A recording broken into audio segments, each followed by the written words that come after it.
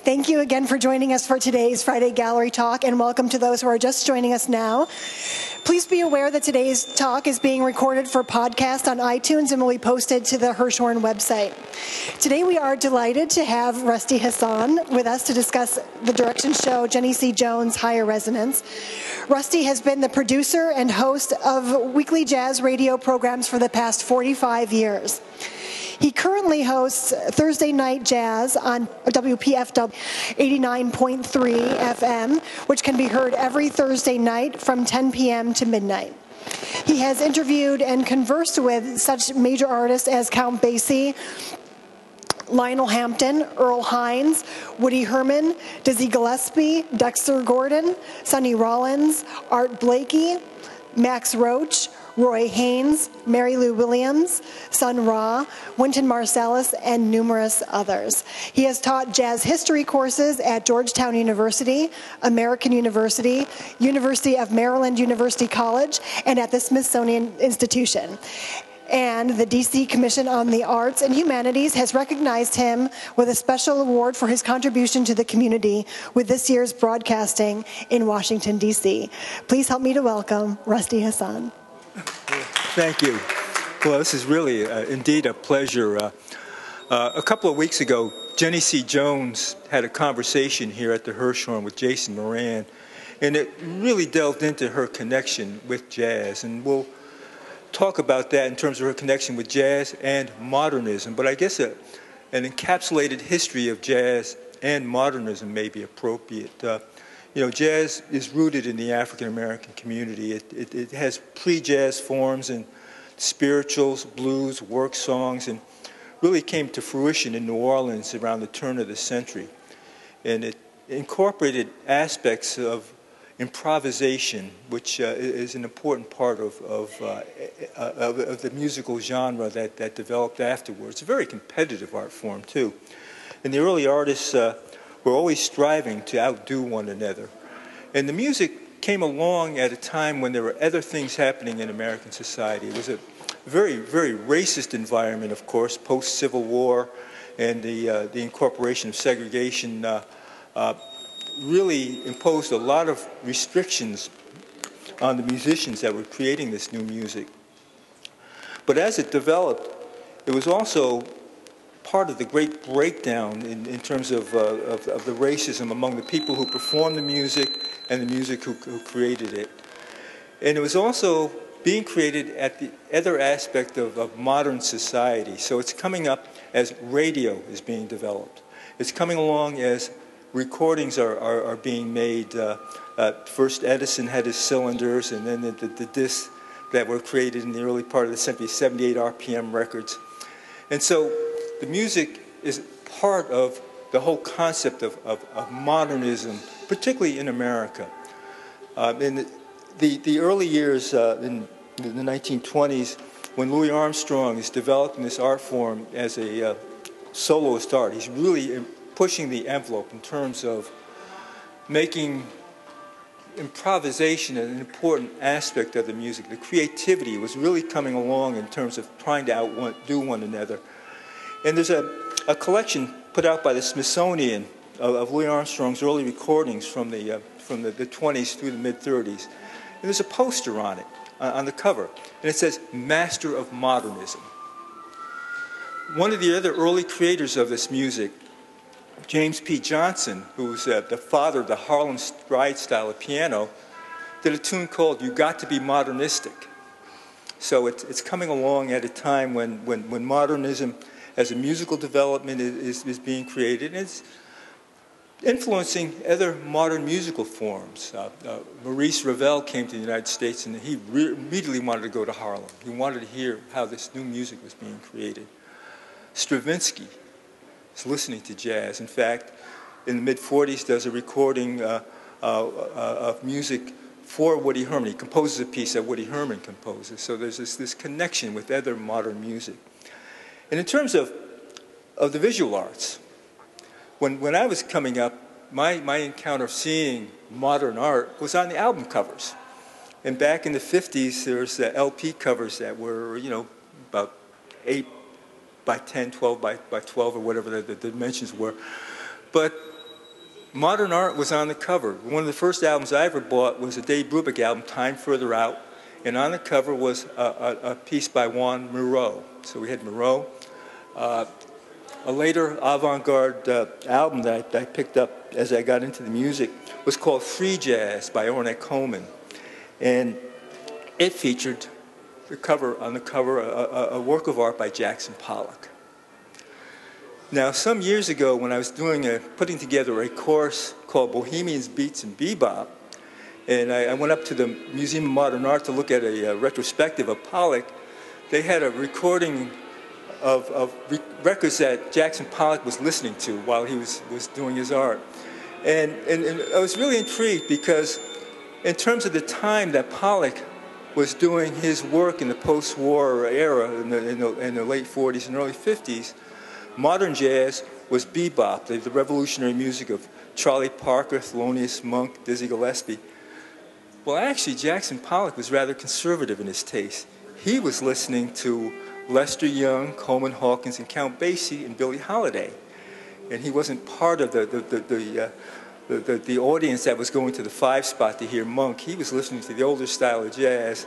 And I often wonder how he would have looked at the music of Ornette Coleman that was encompassed in the cover of his artwork, because he was actually somewhat conservative in his taste. In any case, jazz in the 1920s was more of a popular music, part of the modern era. It was a type of music that people were really listening to in terms of a dance music. And it was part of a sort of the cultural revolution. It was a music of youth. It was a music of rebellion in many ways. And it really pushed the envelope in terms of the artistic aspects of the music that was being created in areas like Louis Armstrong saying, I'm going to create music, but I'm also going to be an entertainer. And this devolved into the 1930s, when the music was also popular dance music with the swing era. And so you had artists like Duke Ellington, Count Basie, Benny Goodman, all playing popular dance music, but also because of the improvisational aspect of the music, creating music that was really bordering on art music. The war years of the 1940s saw another transformation in the music, and this is where jazz as an art form keeps reforming itself and changing the dynamic of the music. In the 40s, there was what was called the bebop revolution, although it was really more evolutionary than revolution. The artists were building on what came before, but they're creating it more of the competitive aspect of a soloist art form. And the audience shifted from music that was played for dancing to music that's being played for listening. And it became really an art music. And it became known as modern jazz. And this is the type of music that the abstract expressionists were listening to in New York City as they were going to the clubs and creating their visual arts. There was a real intersection of the arts at that period of time. And this is what Jennie C. Jones delves into with her work. She is creating artwork that is looking at what she calls neo-modernism, and she's also listening to music while she's being creating what she's painting, or the sculptures that she's doing, which is also puts her in the context of other African American artists. African American artists have always looked at jazz as their music. For example, Romare Bearden actually composed a jazz piece called Sea Breeze that was recorded by Dizzy Gillespie. The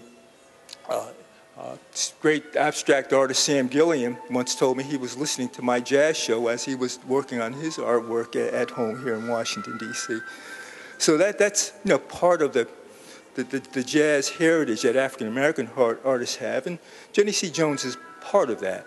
But it's also dealing with issues like race in America. I thought it very intriguing that she was the recipient of the Wien Prize recently. It was a $50,000 grant. Well, what is that? Well, George Wien was the founder of the Newport Jazz Festival. He was a jazz pianist who had a club in Boston in the early 1950s, and through people involved in music and the arts, said, we want to have a festival here in Newport, 1954. And he brought Louis Armstrong, Duke Ellington, Dave Brubeck, all these major artists to the Jazz Festival in New York. Well, actually, he was also a pioneer in another aspect in terms of interracial relationships, because he married an African-American woman in the 1950s.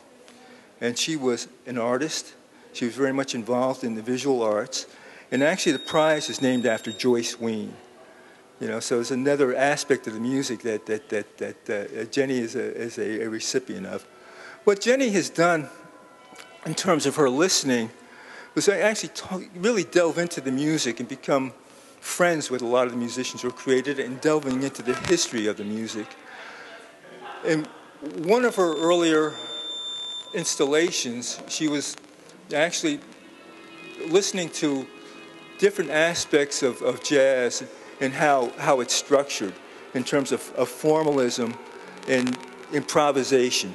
And she made a great comparison between Thelonious Monk and the Modern Jazz Quartet with John Lewis as the musical director. Monk was always pushing the envelope in terms of the music and really doing things that were very unusual at the time that were later incorporated in the jazz tradition. Whereas John Lewis, as the leader of the Modern Jazz Quartet, looked back to formalism of European structures. It was very much influenced by Bach. And one of the recordings that Jennie really delved into was an album by the Modern Jazz Quartet called Blues on Bach, where the Modern Jazz Quartet would play a blues piece and then play a Bach piece. And I can't come up with the titles off the top of my head right now, but it was a very, very creative recording that the MJQ did that Jennie delved into. What Jennie's been doing through her installations is not only using the artifacts of the music. She had one show where she had 30 pieces by Mingus, and actually there were the CD covers. You know, so she's always looking at different aspects of jazz. In this exhibit, she has what are like the bafflers that go into a sound studio, and she's created her very minimalist art with this. And in this particular piece that we have playing in the background here, she's pushed the envelope in terms of the artists that she's included.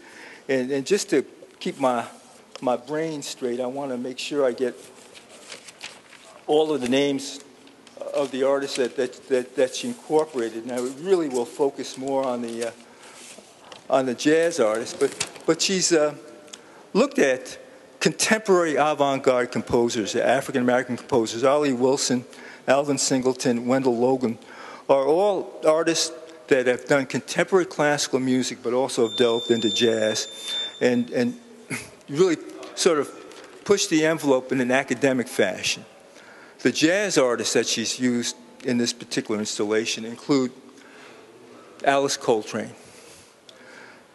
And I guess to make the Coltrane connection, when she gave her talk with Jason Moran a couple of weeks ago, she showed a slide of a photograph of John Coltrane standing in the Whitney holding a saxophone. And she's saying, well, this is, an inspiration for me, the connection between the music and the visual arts. And John Coltrane had a career coming up working with Miles Davis in the mid-50s, and part of the great recording that Miles did called Kind of Blue, using a modal improvisation that he incorporated in his own recordings in the 50s. And had a quartet that had McCoy Tyner on piano, Jimmy Garrison on bass, and Elvin Jones on drums. Group that I actually saw Coltrane at the Newport Jazz Festival in '63, and then again here in Washington at the Bohemian Caverns in 1965. And watched him, how he pushed the envelope. Alice MacLeod was a well-established pianist when she met John Coltrane and became part of his very cutting edge towards the end of his career. And they had a couple of children, one of whom is this saxophonist, Ravi Coltrane, who's become very prominent in music. So Alice, after Coltrane passed away, continued to perform, and she would actually incorporate unusual instruments like the harp, various types of organ and keyboard music into her music. So she's part of this important heritage. Unfortunately, she passed away the early part of the 2000s. The other artist that she incorporates into the sound piece is really incredible. His name is Roland Kirk. He had a dream one time, and he actually incorporated the name Hassan Roland Kirk. He played multiple instruments, played 3 or 4 saxophones. He invented instruments. He had things like the manzello and stritch and play a flute, play them all at once. And he had to break down the whole concept that this is kind of just a show, that he's doing real art. He was very politicized too. He was part of a thing called Jazz and People's Movement, to get jazz on television. And he was very outspoken. In fact, I'll never forget reading in the newspapers about how he was actually, because he had a little gift that was given to him in Japan of not a small type knife or whatever, that they thought he was going to be a hijacker, you know. I'm trying to picture the blind hijacker. So Hassan Roland Kirk also embodied the real human spirit. He had a stroke in 1975, and even though he was paralyzed, he had his horns reconstructed so he could play with one arm. I saw him after his stroke play at Blues Alley, and it was just amazing in terms of his ability and how he continued to perform even with that very severe disability. The other group that Jennie incorporates into the sound piece here is called the Art Ensemble of Chicago. And they were part of an avant-garde group, of course, in Chicago that was called the Association for the Advancement of Creative Musicians, the AACM. And this was an African-American music co-op. It's still in existence today. It has its major focus in New York City, but it's still based in Chicago.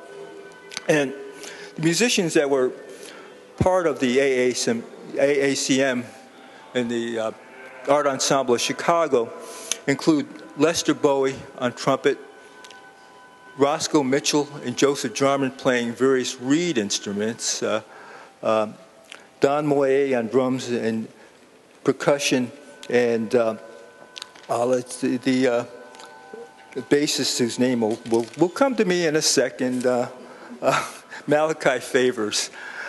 This is a small group, but when they played in Europe, when I saw them, they had over 500 instruments. They incorporated lots of small instruments, the little percussive instruments that you're hearing in the sound piece. And they also became, you know, very, very much show people in terms of using costume, putting on a real elaborate performance. And as cutting edge as they are, what Jennie has done is really push the envelope with their music and the other artists by incorporating sound pieces. So she's also, as jazz as modern music has used technology over the decades that the music has been in existence, what Jennie has done was use a new technology to create new pieces out of the recordings of these other artists. And so this is what's incorporated in this piece here today. She's also dealing with issues in her own way about race in America as an African-American artist. And she's looking at making the connection between music and modernism, and also in terms of modernism as an art form that was changed dramatically with the pop art music of the 70s and 80s, in terms of looking back at abstract art as a medium for her visual expression while incorporating music into her oral expression. And so I think what she's done is really masterful in terms of incorporating the musical art form, dealing with all the musicians, and putting together the music of these artists, including those that are not well known by the general public. I think I want to conclude with something I came across, if I can find my notes here, instead of trying to replicate it, but she gave a great quote in terms of what this music is about to hear.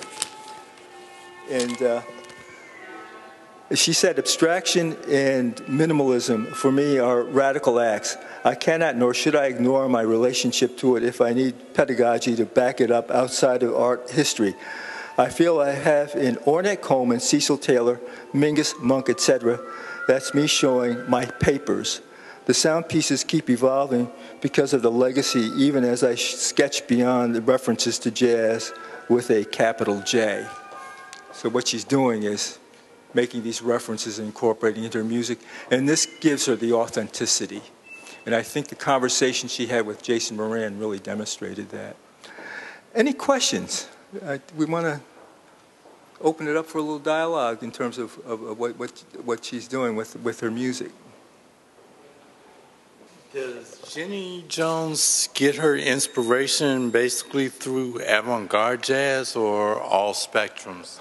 All spectrums of music. In fact, I want to ask Jennie why in one of her earlier pieces she incorporated Kenny G, who's sort of the antithesis of what Joseph Jarman and Roscoe Mitchell are doing on the saxophone. You know, she's actually really probably from the mid-40s on. I think as she delves more into the music, may go back earlier. But what she's doing lately is looking at the more contemporary avant-garde artists. But in her earlier pieces, she incorporated Mingus. She incorporated, in one of her pieces, Miles Davis from In a Silent Way. So she's covered the spectrum of the music while pushing the envelope. Well, I think Jennie C. Jones really incorporates what jazz and modernism is all about. And what she has done is look back at the history of the music and looked at some of the more contemporary artists that need to be incorporated in the music. And I think she's done just an incredible job of getting what the music is about, delving into it, talking to the musicians, becoming part of the music community in many ways, and pulling them into the visual arts also. When she has conversations with Jason Moran, who's the musical director, the artistic musical director of the Kennedy Center now, bringing artists down there, she's showing, hey, this is another aspect of African-American art that we need to look at, and it's another aspect of American art and music that we need to look at. And for that, she's to be applauded. Sure. Do you have any particular thoughts about the construction of the sound work that she has created in her assemblage of these different pieces and her process of what the final product is? Do you have a take on it? I've been really fascinated because I've been up here listening and trying to, break it down to say, well, who is, I'll hear the trumpet and I say, well, that's Lester Bowie. I know his sound. And he has references that go back to Miles Davis when he's playing the mute, or references to Rex Stewart when he's doing the slurs and stuff like that. And yet I'm intrigued in terms of, the percussive sounds, Art Ensemble Chicago. Well, who are some of the other artists, and how'd she break into Rahsaan Roland Kirk into this? It's something I've been listening to and just picking through as I hear it. I'm really fascinated. I saw a video of her working on this electronic device that she has to break down the music, and I really am looking forward to a conversation with her about that. Thank you very much. And I hope that you can get her on your show sometime very soon. So that would be wonderful. Yeah. So I wanted to mention that the Meet the Artist program that Rusty was referring to, the Jennie C. Jones and Jason Moran conversation, is available for podcast on our website. So if you wanted to listen to that, it's actually really pretty fascinating. So I'd recommend that. And I also wanted to mention again that Rusty can be heard on 89.3 FM every Thursday at 10 p.m. So please be sure to tune in. And thank you very much to Rusty for spending time with us today.